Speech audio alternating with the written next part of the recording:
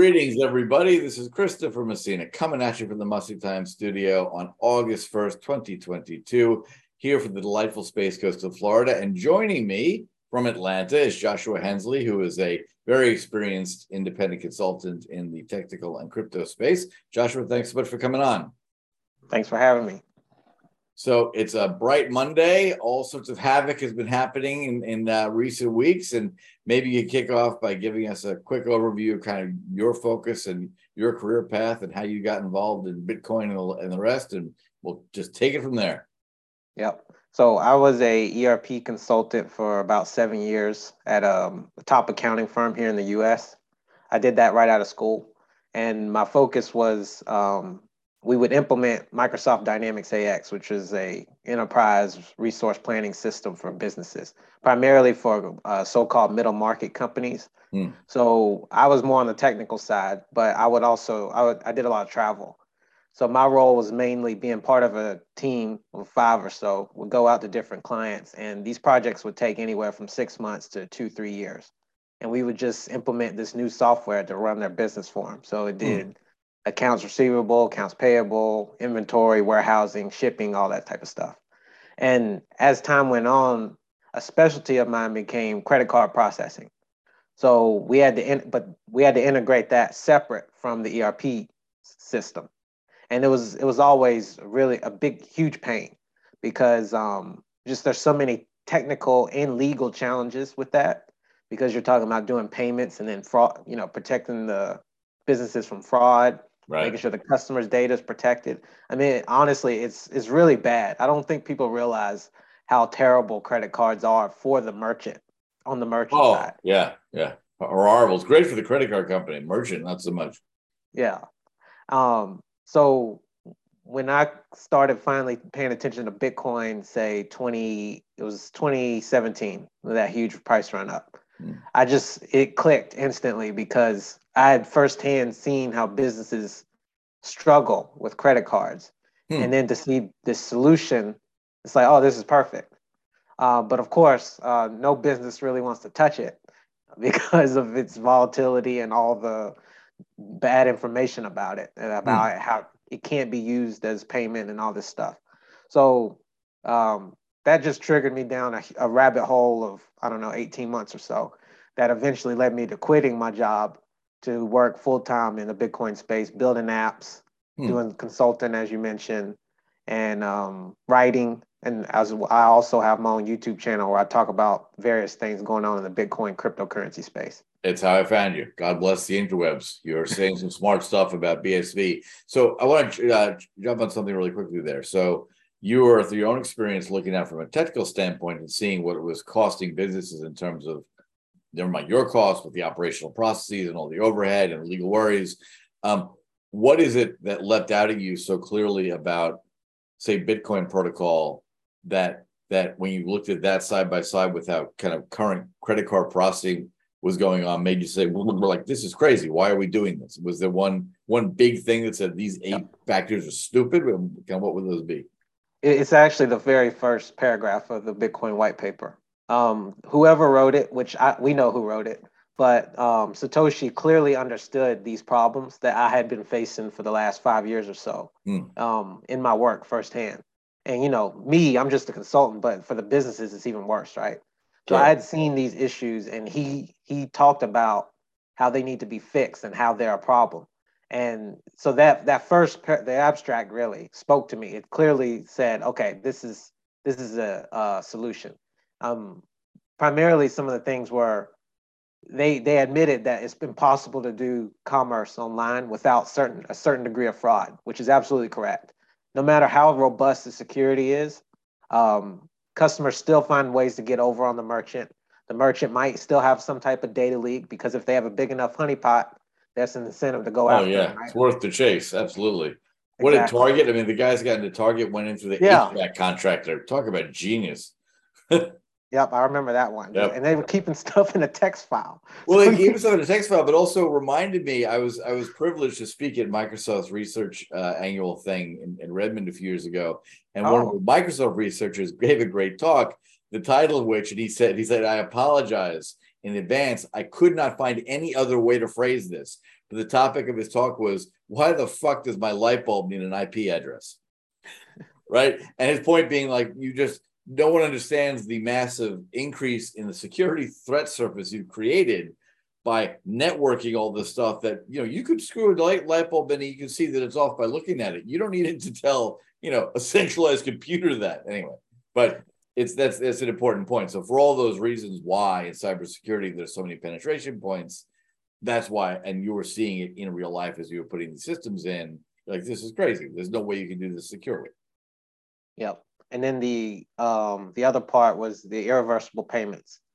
So with Bitcoin, to me, that is a huge feature of it. Obviously, there's some issues with it, but really what it makes is it more like cash transactions. Because a big problem with I could talk about one of the clients. They chargebacks are always a huge problem, especially when you ship stuff. Right. So if you're an online retailer and you ship, you take the authorization for the money, but that doesn't actually, you don't actually get the money till maybe 30 days later, which is another issue with credit cards. Even though everything looks great to the customer, but the merchant doesn't actually get paid until way later. Right. So let's say they pay $200 for goods online, and then you ship the goods. Again, you haven't hit the money hasn't hit the business's bank account yet till maybe 30, 60 days. If the customer just lies and says, actually, I didn't get that. Right. They can just file a complaint with their bank. And then not only does the merchant not get paid, they ship the goods, then they get hit with a chargeback fee. Right. So it's gone, their stuff has been stolen, and they're paying for the right to have been robbed from. Yes. That's excellent. Yeah. That's a great system. Why would you want to fix that?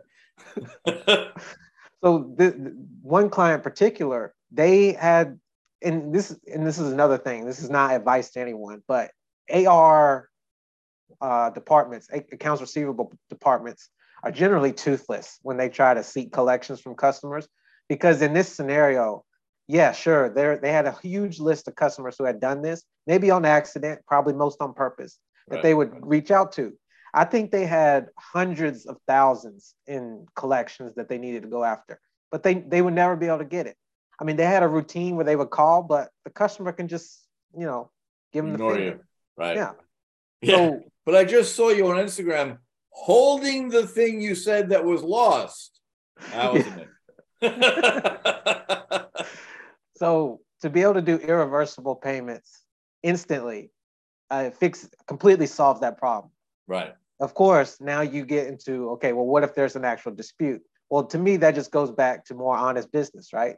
The customer would need to, demonstrate that they were wronged. And then they go directly to the merchant and say, hey, I'm going to ship you the goods back. Give me the money back. And it's that simple. Right. Yeah, interesting. So you're got a moment of clarity with the Satoshi's white paper was because it resonated. You saw actually you were living in real life the operational issues and technical issues that he pointed to as, at least some of the rationale for creating this system, even though blockchain was already decades old by that time. But this is his application that was going to make things better. Okay. And from there, go ahead. There was one more piece in it that's probably my favorite part of the white paper. And this is all still, we're only on the first page, right? I didn't even need to I did read the rest, and I'm not going to go through that here, but I'm just saying all this stuff was just on the first page. Right. The other part was, there's a line in there about how because of this system of the way it exists now, that merchants have to get more info from customers than they otherwise would have to, right? Because not only do you need to get their stuff to ship, which is obviously necessary, but you need all this other stuff like billing address, phone number, email, maybe name, right? Because in essence, you're actually extending credit to this person. You're not selling something per se. You're actually extending credit, so that you have to do a credit check, basically. Yeah, because all that stuff is linked to authorize a credit card. But if you think about it, if you take all that away and just use Bitcoin, the only thing they need to know is your shipping address. They don't even need to know your name, because a lot of people use fake names for their shipping address, right? Right. So you have a way more private transaction. And then because if that name is not linked to the address in the database, then for a merchant side, not only are you storing less data, but now you have less risk. Yeah. You don't care if someone hacks it because it's like, whatever, fine. Hack away. You got a list of public wallet addresses. Okay. Exactly. Compared And to now, which is, some they've gotten away from storing credit cards now. They use a different process to do it, but they still have to link all this info. And it's just the merchants don't want that info at all. yeah. Like if they could offload it, they would, but they have to because of this system. So that was another part that clearly Satoshi understood. Now, since then, have you worked on applications for folks to actually implement this so that they are moving towards this solution set? Or is it still in the early days of market adoption? No, I haven't, and I think it's still the early days. I did try for a bit to get the company I was working at to look at some of this stuff, but it was a sign of the times. Like you just had everyone, all big companies at that time were looking at ETH, Hyperledger, all these Fugazi solutions that never were going to work. And now it's funny because 3 years later, I think it's now understood in that arena that all that stuff doesn't work, which is funny because I was just early, right?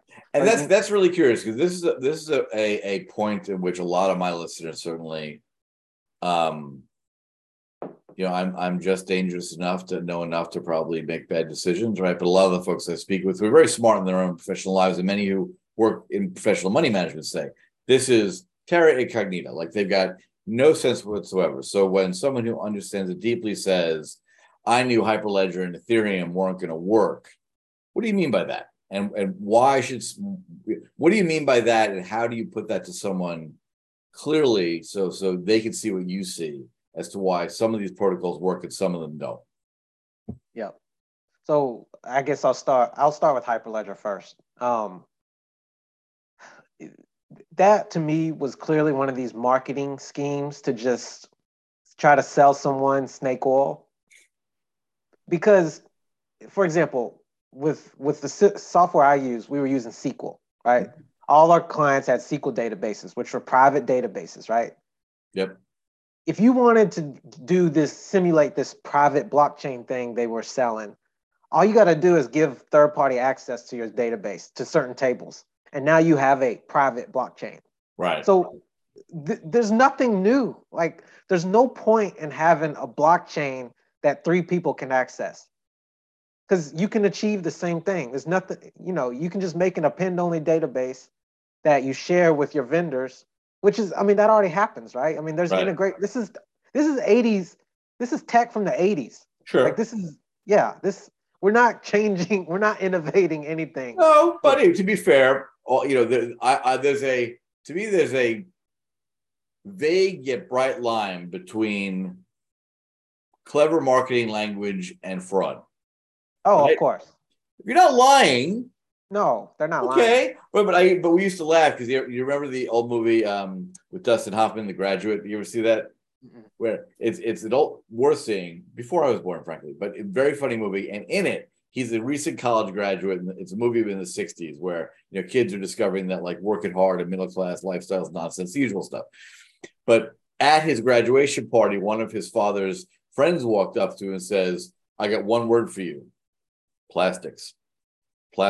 We'll talk," right?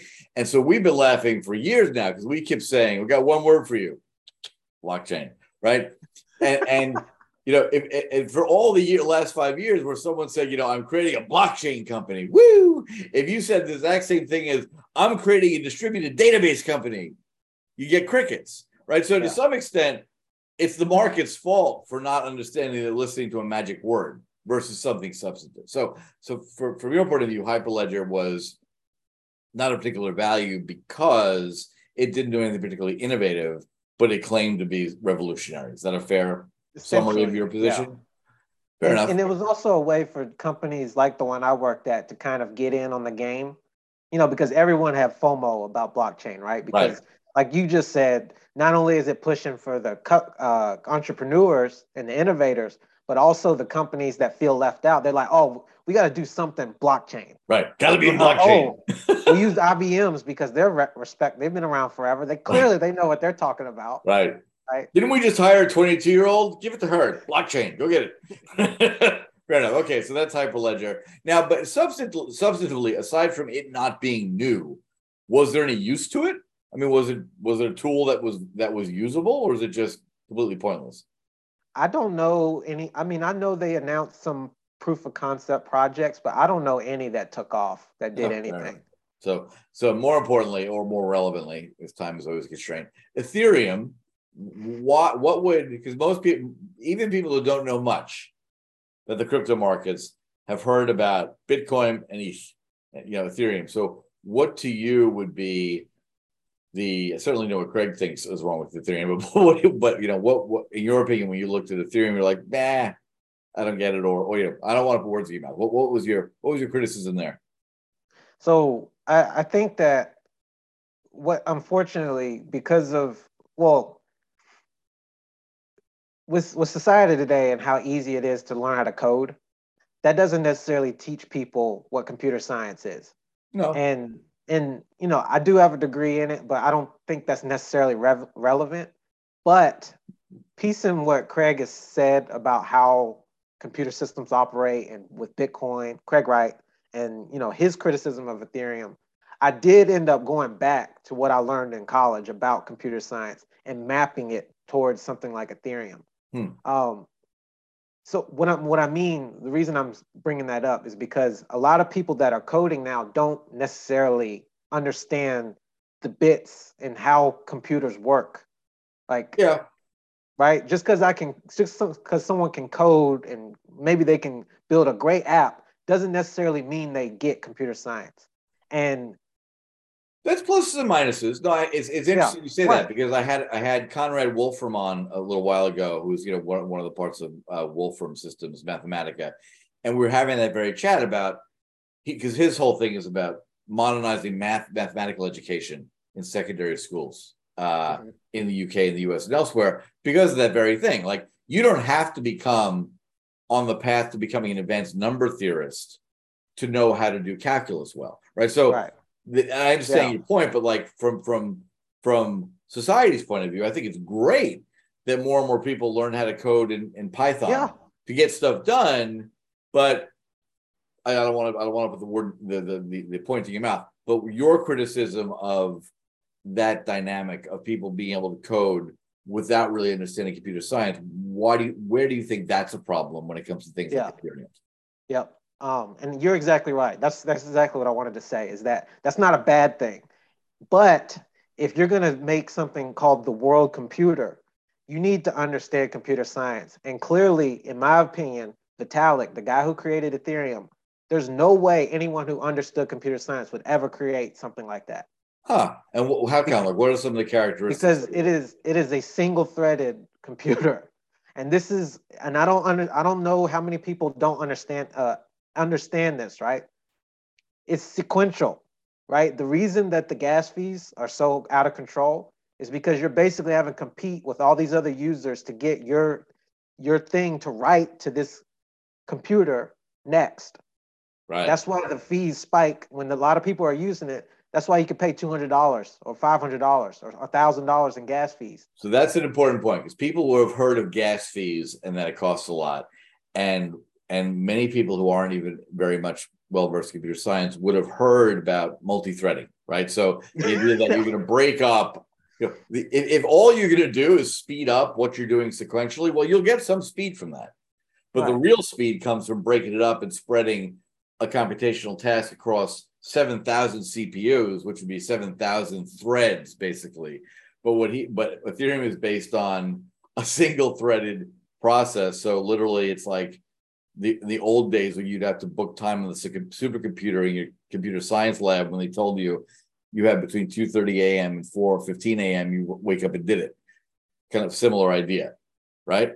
Pretty much, yeah. So that's why, with this massive competition, because I need to get this transaction done right now, then it's kind of like booking an Uber during peak times. You're just paying way too much. Yeah. That's really stupid. Can that be fixed?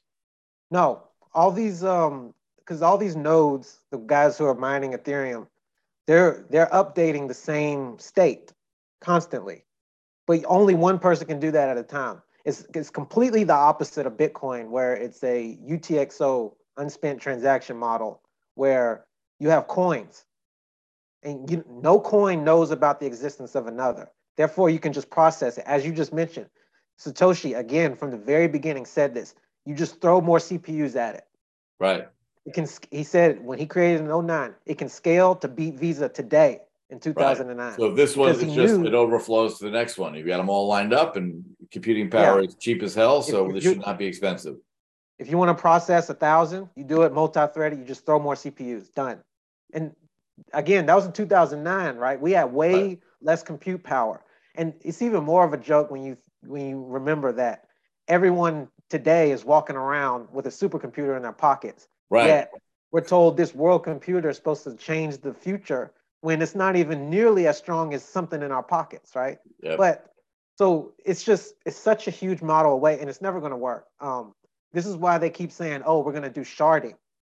Sharding sounds a lot like threading, doesn't it? Multi-threading. It's just double speak for multi-threading. It sounds kind of sci-fi sexy too. It's like Keanu Reeves would throw shards at people. But they've never implemented it. They've never implemented it. Now, I've spoken to a bunch of folks and we're doing some stuff on Ethereum because of smart contract nature and because of what we're doing within the commodity space.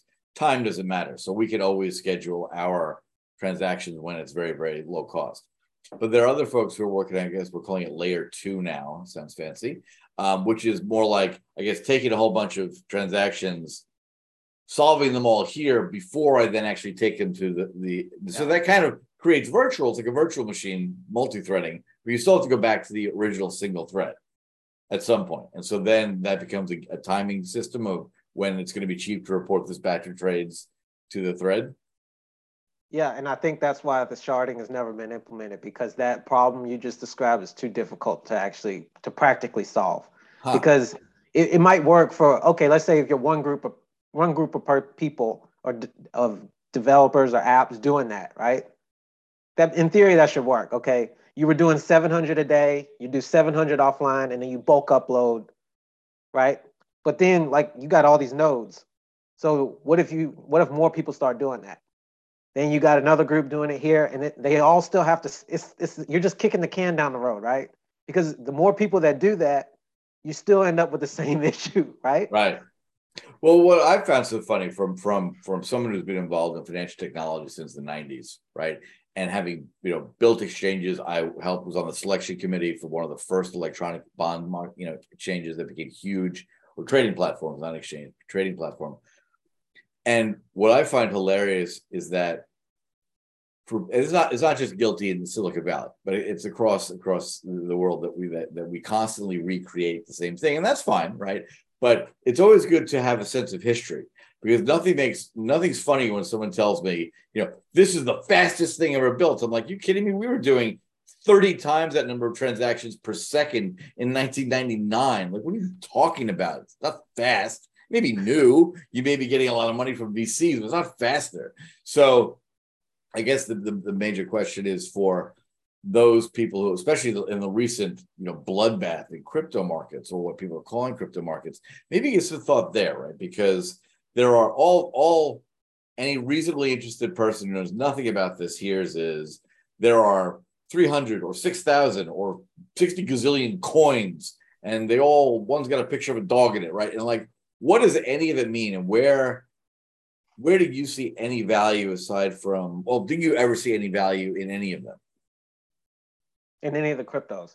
Any cryptocurrencies, yeah. Like any of it that you've seen, and I'm just curious about your reasons. Like, what do you think made sense? Will still make sense?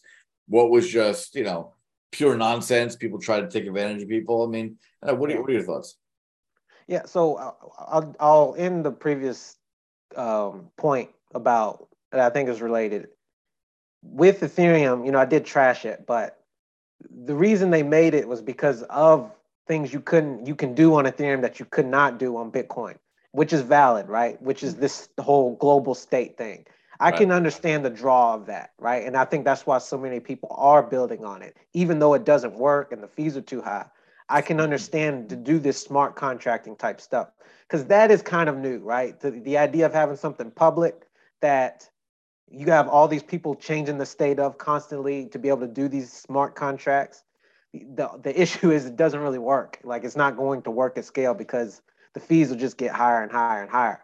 Bitcoin can't do that type of stuff, not at the base layer. And that's the reason that it scales, because it's Right. just a trade-off that someone's going to have to accept. You're either going to have to accept, I can't do global state, that I'll have to make some other type of protocol to do this type of stuff, but there's more overhead with running that, but you get kind of the same public benefits of it, with the transaction IDs and being able to write to a public ledger. And for those people who don't understand these nuances, Yeah. when you say it won't work, it won't work because it won't scale. But in the near term, if I write as we're writing a commodity, basically a commodity offtake contract on Ethereum, smart contract, right? Satoshi, of course, yells at me and tells me it's not smart, it's not a contract, but that's a debate for another day. But without being too strictly linguistic about the definition, all it is a simplifying way, right? It's I try to explain to people, it's like having an escrow account where your lawyer has to review a document and then release funds. Well, the Ethereum smart contract can basically play the role of your lawyer. If it gets notified that condition X has been met, meaning the box of cobalt has been moved into the warehouse, then it will release the funds. Like it's just automating some processes to take the human element and time wasting out of a loop. So you're not saying that won't work. What you're saying, Right. I think, is that it won't be scalable as the current code base to handle all that. So the protocol works, but the code as it's written won't work. Is that a fair statement? Not for Ethereum, because I think but if you change the Ethereum protocol to be multi-threaded, it would then, but if you could do that, right? I'm trying to make sure that I'm understanding your thought, that it's the poor coding structure that has made it not work. Whereas if the same exact sort of structure had been put in place, but with infinite scalability, threading capacity, it would work. Is that a right statement or a wrong statement? No, I don't. I think that it is the fundamental issues of how Ethereum works is why it won't work, so to speak. No, now that concept though that you just spoke of, I think is definitely going to be a thing. Where people interact with these things. I just think that it's just going to be education for folks to kind of understand how Bitcoin can do this type of stuff. Right. Because once that education is done and people start demonstrating that, the ability to do this type of contracting stuff, it's just not going to be like how they envisioned it on ETH. If you can do it for, way fraction of the cost, then that's kind of what I mean is won't work, is that when presented with an alternative solution that's good enough, then that's going to be the one that's used versus one that's, too cost prohibitive. So Bitcoin could beat this by, without changing how Bitcoin, the base layer works, instead of trying to capture all of that massive amounts of data on the blockchain, it could do API callouts to take the place of my human lawyer in that instance, right? So there could be references to other databases or sources or triggers that would kind of play the role of the human in the escrow account. Is that a fair way for people to look at it? Yeah, that's one way you could do it. And then you could do like offline transactions where you pass data along using the Bitcoin protocol and then settle on chain to where, okay, the final transaction kind of has the attestation of what went down. Maybe it's multiple signatures or something like that. And then that's more private too, because you're not putting everything, all the noise on chain, right? Well, what's similar to in developed markets, in equities markets, right? You've got the New York Stock Exchange and a bunch of other exchanges and a whole bunch of alternative trading systems where they all trade the same stocks. But, analogously would be kind of what we call upstairs block trading, right? If you try to buy 700,000 shares of a stock that on an average day only trades 800,000 shares, you're going to wildly move the market, right? But it's not illegal and it's not against regulatory rules for me, say, a big public pension fund to call Goldman Sachs' sales desk and say, I want to sell 700,000 shares at X. It's not illegal for them to call around the market and say, hi, I've got a seller, without divulging, I've got a seller at this level. Do you want to buy? And that buyer could be another pension fund, could be anybody, right? They can say yes. And the instant that trade's agreed, the trade itself is instantly reported to the exchange, right? It's one of the big sort of arguments. It's been a long running argument in market structure about is that added liquidity kind of fair? Right? Shouldn't the whole point of these markets be that the whole market gets to see it before there's a lot of arguments about that. But what you just described is analogous to that, right? You could do all the work off the chain on the phone or face to face about this complicated real estate transaction. And then when all the terms are agreed, you post the results to the chain. Right. Makes sense. And it's probably something that people be more comfortable doing. I mean, that's one of the things that makes most kind of traditional, I love it, they're calling it TradFi, like that's a scurrilous thing. More kind of boring old bankers are never going to just set things off with the machine. Never going to do it. Yeah. And so this is the great way where we're going to bring those efficiencies and that immutability and that audit trail without stopping people from doing their jobs. Right. That's cool. So sorry, back to the coin question. So what, your vision of brilliance was Satoshi's white paper, and now you've been in the space a while. When all these other coins pop up, like what has been your impression? Is it uniformly that's ridiculous, uniformly that's great, or probably more nuanced? Well, the point I come from, which I do question, but in my view, all the other coins exist under the assumption that Bitcoin didn't work. But that assumption, in my view, is false, which, in my opinion, that undoes the need for every other cryptocurrency. Because if you're going to make a new chain, right? Now, I think in the beginning, when there was only maybe 15 to 20 cryptos, we had Litecoin, ETH, Ripple, right? Yeah. Perhaps there was some honesty. Like, even though Vitalik, in my view, is kind of a scammer, I don't think when he created it, he intended to fleece people. I think he really did want to make something that he thought Bitcoin lacked, which is actually kind of funny because if Bitcoin hadn't disabled all the stuff, all the scripting capability, this was around 2012, 2013, he might not have built it. He might not have ever built Ethereum. He might have just done it on Bitcoin using the script. But I don't do that because that's not even something I'm very familiar with. What was that event when you referred to in 2012? What were they doing? So Bitcoin? over time, they've completely, BTC is completely different from what Satoshi created. They ripped out all the useful coding things you could do for like 6 transaction types. You can only do 6 different types of transactions on BTC. But originally there were, I want to say 80 to 100 different opcodes, like, math opcodes. So like add, multiply, divide, hashing, check the version of the transaction. I'm just scratching the surface here, but different things to be able to do conditional spins, right? And BTC is whenever someone in the press is talking about Bitcoin, they're referring to BTC now. That's right. Yeah, so go ahead.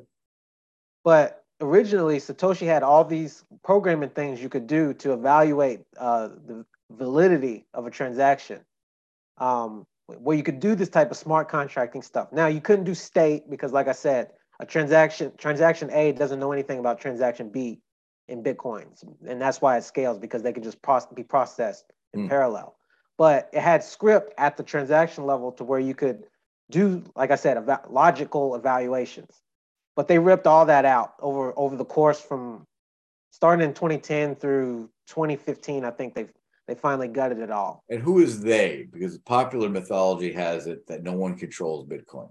Right. It's this distributed thing. Yeah. So who is the they?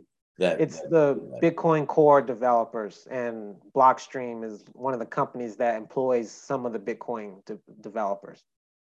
So they have access to this GitHub where they kind of dictate what the code is, and then they distribute that to all the nodes and the miners. So but yeah, they took all the stuff out, all the useful stuff out. And so that would be perhaps one instance where, at least in your opinion, democracy means 4 idiots rule 3 wise people. Yeah, pretty right. Much. That they, for whatever reason, they decided this was going to be. And do they give stated reasons? Do they say this was for simplicity? Do they give any reasons at all? They just changed. Yeah. They thought it was too dangerous. That dangerous.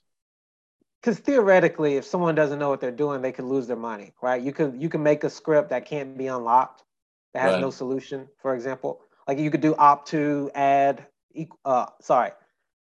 opt2 add op equal 5 or something. Basically, you write some math script that's unsolvable, Right. like where you can't, where you couldn't put 3 as it. I'm messing that Well, up, but so you from in get the layman's concept. terms, you basically could have put a randomized lock on your shipping container with 78 gazillion possible solutions. You lost the solution. Yeah, something Right. like that. Okay, so you Or just you, really like you do a stupid hash yourself puzzle. that would lock up the system and you could not unlock it. Yeah, And they took things out like that because people could make errors. Okay, that's the justification they gave. justification. Fair enough. That's why they limited to 6 types, because those are safe. And if you Right. know anything about the word safe, where a group is trying to tell you what's safe, you Yeah. kind of if you can think past the second order consequences, you really understand what they're saying. Interesting. Okay. And now for those who have scratched a little surface and they thought their headaches were large enough, there's BSV, which is also claiming to be Bitcoin and arguably is OG Bitcoin. So how would you compare and contrast if someone said, BTC, BSV, what am I looking at? What's the difference? Yeah. So BSV is really just the closest version of Bitcoin that Satoshi actually created. So it did restore almost all of those opcodes I mentioned to allow you to do this smart contracting stuff. It took out a lot of the limits that were added into the software to allow it to scale. And it reverted a lot of the stuff that was put in over the last 14 years or whatever to Bitcoin that was never in there in the first place. So it's not the exact version that he created, because there's still some things that are off, but it is the closest one that whatever Satoshi actually created. And it is, frankly, this is an amazing thing to me. I mean, I guess it's not because of where these coin prices have gone and the biases that it's created, but if you just compare it to anything, if you have an inventor that creates something and they say this is clearly what the software is for, and then it gets changed to something completely different than what the inventor made it, then it cannot be what the inventor created. Right. Right? You can't call it the same thing because it's not. And that's what everyone's been told about BTC. It's nothing close to what Satoshi made. Right. Whereas BSV is the closest. I would say 90% is close to what he released in 2009. Now, is BSV getting incrementally more and more adoption in the market? Are they just competing directly with one another now for uses? And that would also be a good question people ask is, in your opinion, why on earth did anything go from 8 cents to $80,000 to? Really, what's your interpretation of any of that? So should I start with the price part or the other? You pick. Go with both. I throwing a lot at you. Take Yeah. it. Smorgasbord The, of fun answers. the competing part, I think critics would probably laugh at me if I said they were competing. In my view, there's really no competition. In terms of transaction volume, BSV will do a single block in 10 minutes that has more transactions than BTC does in a single day Right. for I don't even know how much less of a cost. But what are those transactions? They're just more buying and selling BSV at this point, or they're actual real commercial transactions being enabled by it? I would say it's primarily application transactions. As far as to a degree of how much of those are truly commerce and not like businesses doing transactions for themselves, kind of. All right. So you would say a transaction is also anything that's kind of computationally part of that process, is the way you'd be using the word transaction. Okay. Exactly. Not a value transaction, just an operational transaction, technically. Okay. Yeah.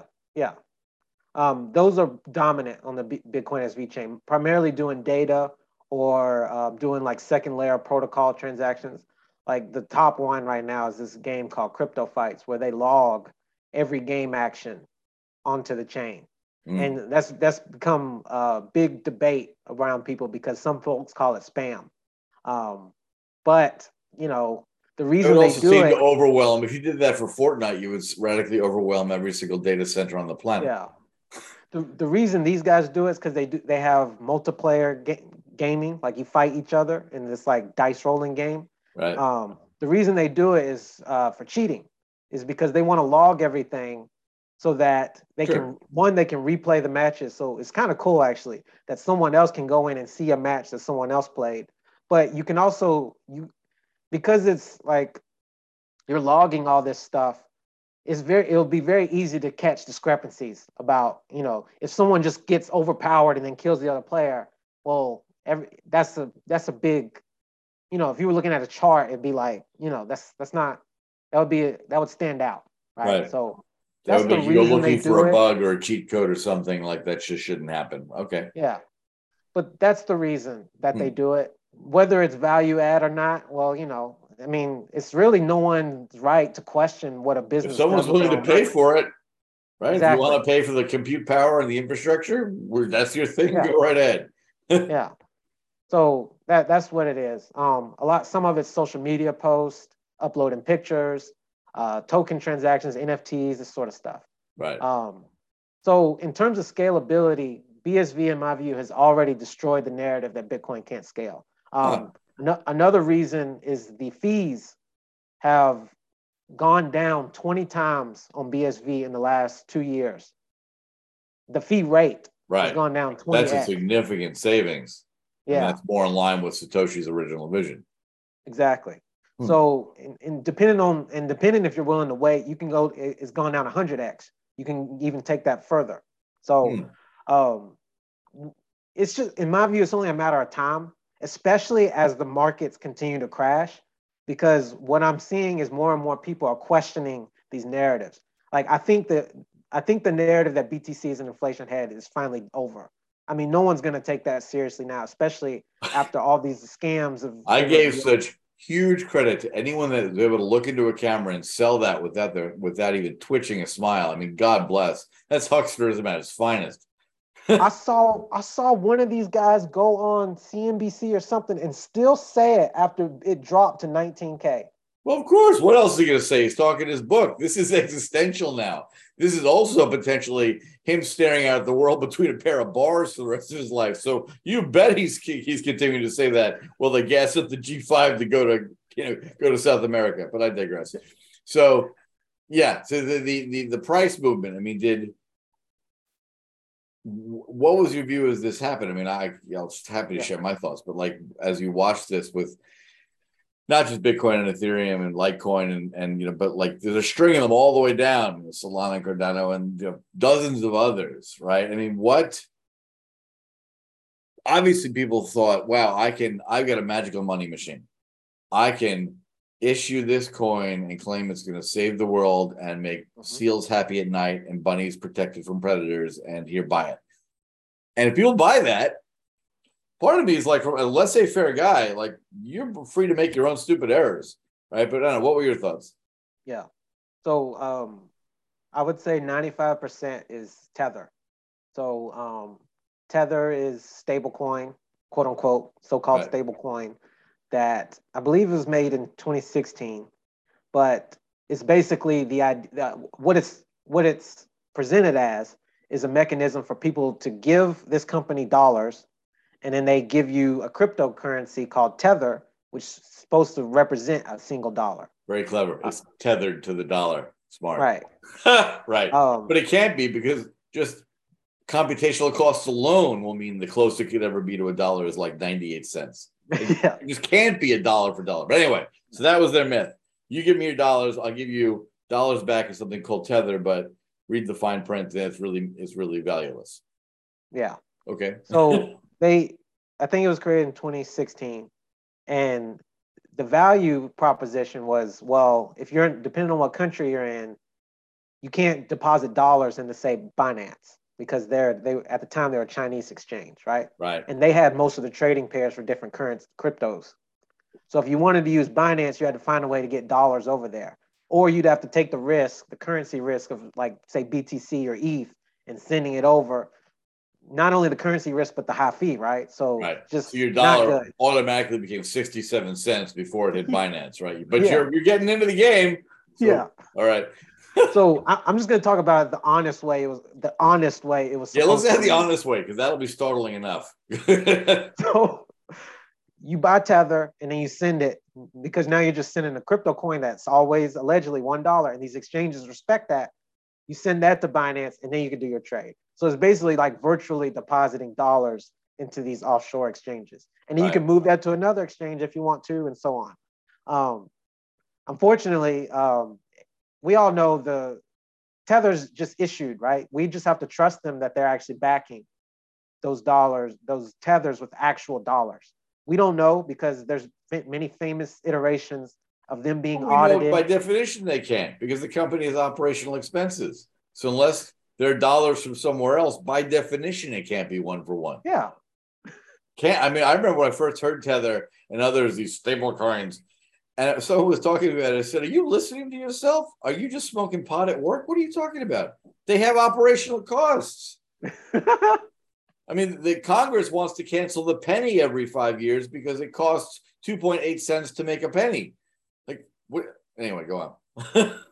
So that was the use of Tether, but I think what's happened is they've clearly gotten drunk, and they've done the same thing that kind of fiat based governments do, which is they can all never resist the temptation to print money, to print more than what you actually have. So, but Tether lacks a judicial system, a set of prisons, and a military to back up their fiat, which are major limitations. Right.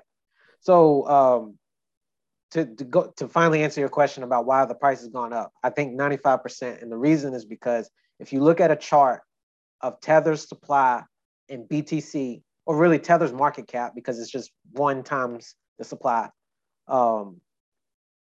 Start at the beginning of 2017 when BTC was $1,000. Tether was less than 500,000. Sorry, yeah, less than 500,000 or something, or maybe a few million. Less than 500 million, right? So maybe 500 million. Maybe I don't even know if it was that high. And now, let's cherry pick and end it at November 2021 when BTC was 70K. Tether's supply was 84 billion. Crazy.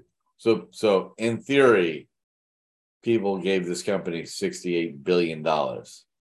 I find that insanely hard to believe. Yeah. And that 84 billion. 84. So, sorry. Oh, that makes sense. Wow. So $84 billion. So clearly that's nonsense. So if you look at the chart from, again, the beginning of 2017, there is a strong linear correlation between Tether's supply and BTC's price. That's almost impossible to deny. Right. Tether's market cap has gone up 100 something times. BTC is from 1,070x in price. So is that because, say, okay, I was smart enough, drunk enough, lucky enough, and I got myself 100,000 Bitcoin at 8 cents because I happened to be there, right? And I forgot all about it, and I went, sailing for 6 years, and I came back, and suddenly I'm a quote unquote billionaire.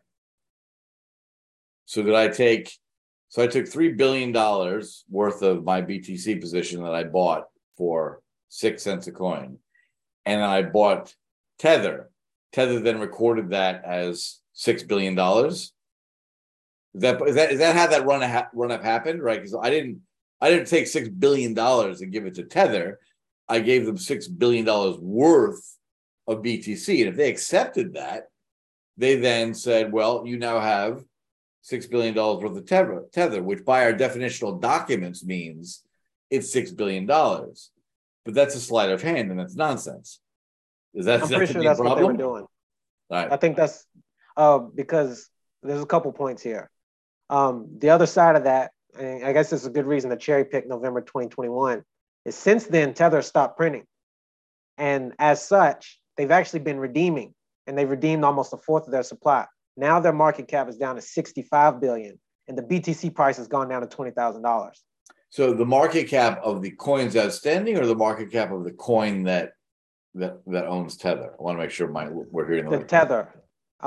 But and when I say market cap, I should really say supply because it's the same Supply, thing. right? So that's the dollar denominated valuation on the supply is the technical, if wordy way to say that, right? Yeah. Which may or may not relate in any fundamental way to how many actual dollars they have in their vaults that they can redeem for. Okay.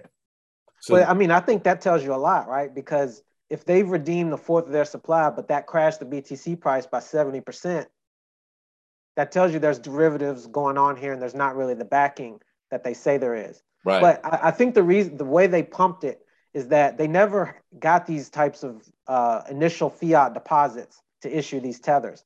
They just created numbers on a digital screen, which, you know, we never heard of that concept before. Send it to Modern monetary exchanges. theory. There you go. It's all Send the it to same in this working Congress. Anyway, sorry, I digress. We'll get to that another day. Okay, so yeah, right. So they're basically, it's an accounting fiction. If they had never claimed that each tether unit was tied to $1, well, who would be involved in the business to begin with? But that fundamental sin means that they have to be lying. And I don't mean that in the come sue me for defamation way. I mean that from a logical standpoint, without getting into legalities. I'm sure they papered it legally beautifully, but to a logical mind, the contention that each unit of tether is actually represents $1, that's not true.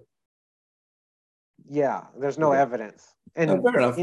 In one of the court cases that's going after them, they had, and this was years ago, 2 or 3 years ago, they admitted that they only had 73% backing.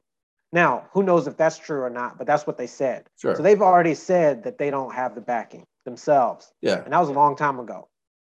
And to be fair, all fiat systems are confident systems too. Your bank has 8% of outstanding loans on reserve. So this isn't surprising. It's not like it's a wonderful world where you expect the dollars to be sitting there. So, that in itself may not be a criminal act. It's just a bit disingenuous, right? Because when I look at it from the commodities world, in a lot of kind of gold-backed funds, right? Well, you could be physically backed or you could be actuarially backed, right?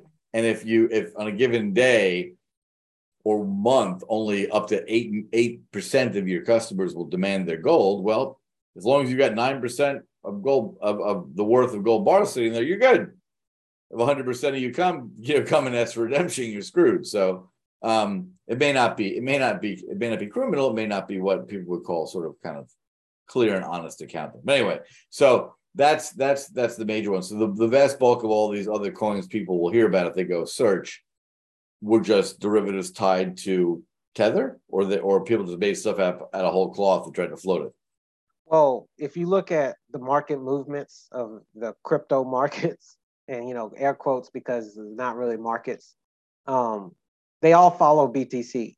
So a friend of mine said this to me a few months ago. He's like, imagine if there was any generic car news and that all the publicly traded car companies moved the same direction on that same news. Right. Like Ford, Chevy, Tesla, there's something that comes out about, Americans bought more cars in Q1 than they did of the previous Q1. And all of them moved 10%. Right. That's how BTC is. But all these coins are supposed to solve a different problem. So it doesn't make any sense, right?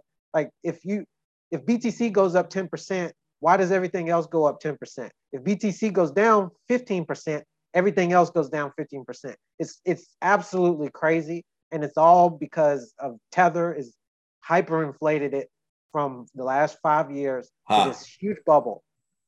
And that is certainly in line with the chat that we had publicly on Messy Times. Craig Wright came on. We talked a bit about this, and his comment was there could only be one blockchain, right? It was, and that I guess is his point is that, and we didn't touch it in this way, but thinking about how you're putting it, I'm thinking about this one particular NFT, structure my mining company is working on right now. The price movement of that structure will depend solely upon the physical production and prices of the commodities we actually produce. It's got nothing to do with the blockchain in which we put it. If I put it on an Ethereum structure, or I put it on Cardano, or I put it on something else, that shouldn't matter. And if it does matter, that means there's something fundamentally wrong because those are not, as you point out, different markets. It's just one market, and it's a sentiment market with no fundamental value behind it. Now, from my point of view, curious your thoughts. To me, this is the early innings of what will be, if done correctly, will become a very robust, differentiated market in which there will be multiple offerings with multiple either cryptocurrencies or non-fungible tokens. To me, that's how I differentiate it, either fungible or non-fungible. If they have real utility that buyers and sellers use, the valuation will be placed on the utility of the transaction, not on the code it's written on. Like, no one will care if it's on Ethereum or it's going to, aside from gas fees and the like. But right, all ceteris paribus, everything is the same in terms of cost of transaction. Who cares, right? Do you see that happening, or do you see?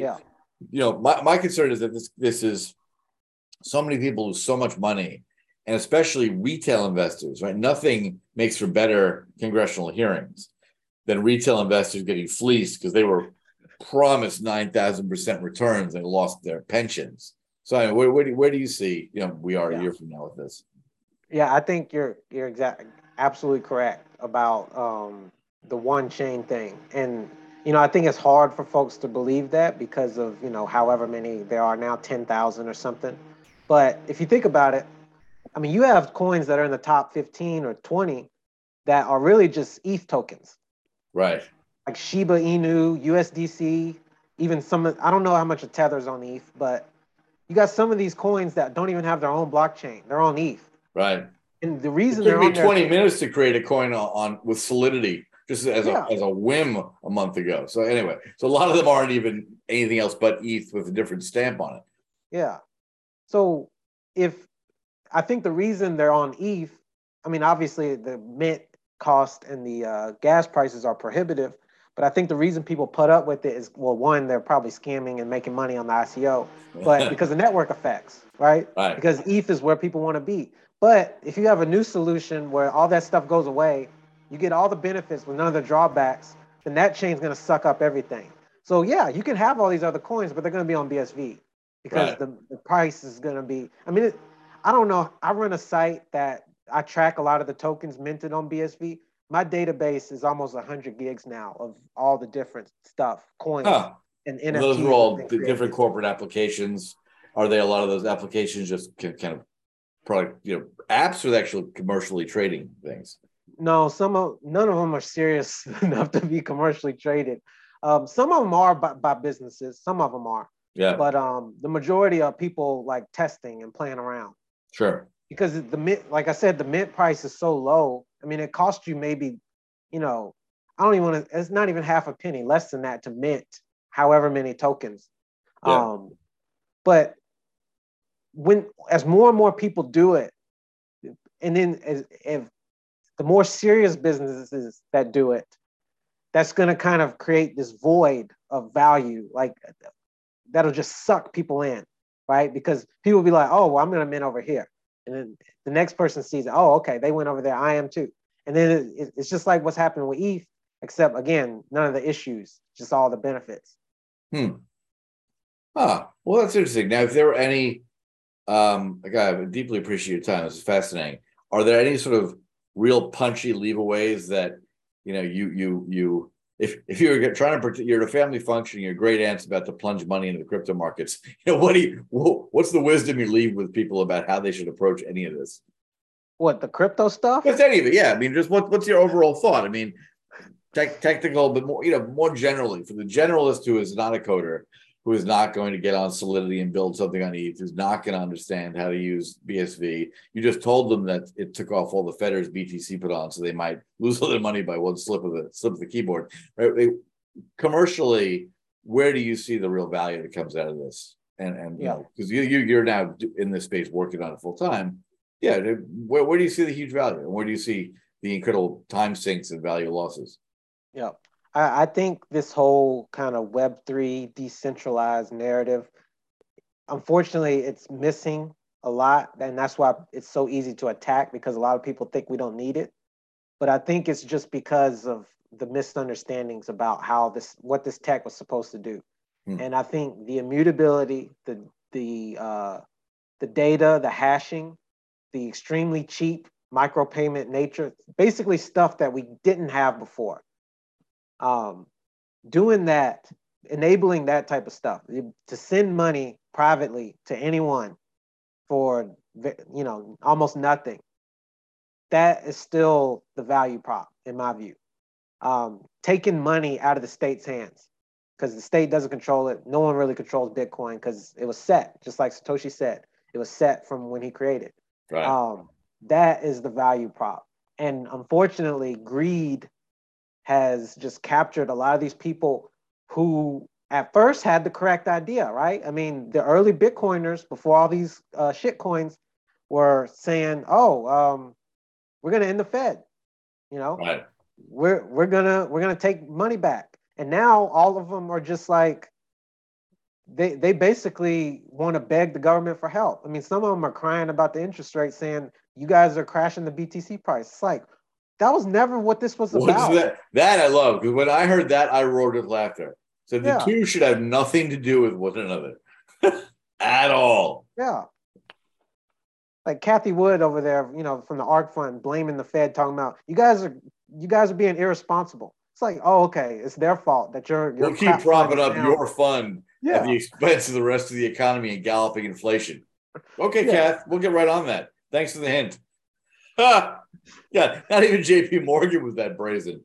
All right, well, thank you. So there is real fundamental value for the people who are paying attention to what Satoshi originally created, the protocols and the code for, I guess, not BSV or the properly implemented Bitcoin solution, which again took from stuff. Blockchains have been around for decades before then, right? That in itself is new. I had someone to speak with the other day who was very knowledgeable in this space, and it's like, well, yeah, I mean, the innovation in the white paper is delightful, but that was just cobbling together stuff that already existed. Now, in a logical format and a set of protocols that solve real problems, yeah, that is really innovative. But in and of itself, it was built on powerful things that came before. So, well, Joshua, thank you so much for coming on. Really appreciate it. It's been really interesting. And final word? Anything? Yeah, to bring it full circle, is one of the big benefits of the micropayment is with credit cards, the minimum you can do online is like 25, 30 cents, something like that. So Right. Bitcoin drops the floor so much. And that probably is the root of why I got into this space in the first place. Brilliant. So that ability to do real micropayments will change commercial models for real and will make it work. That's awesome. Well, thanks so much, Joshua, for coming on. And to all my happy listeners, please remember, save yourselves the brain pain and turn off the mainstream media because they are lying to you for profit, and tune into Messy Times. Thanks so much. Thank you.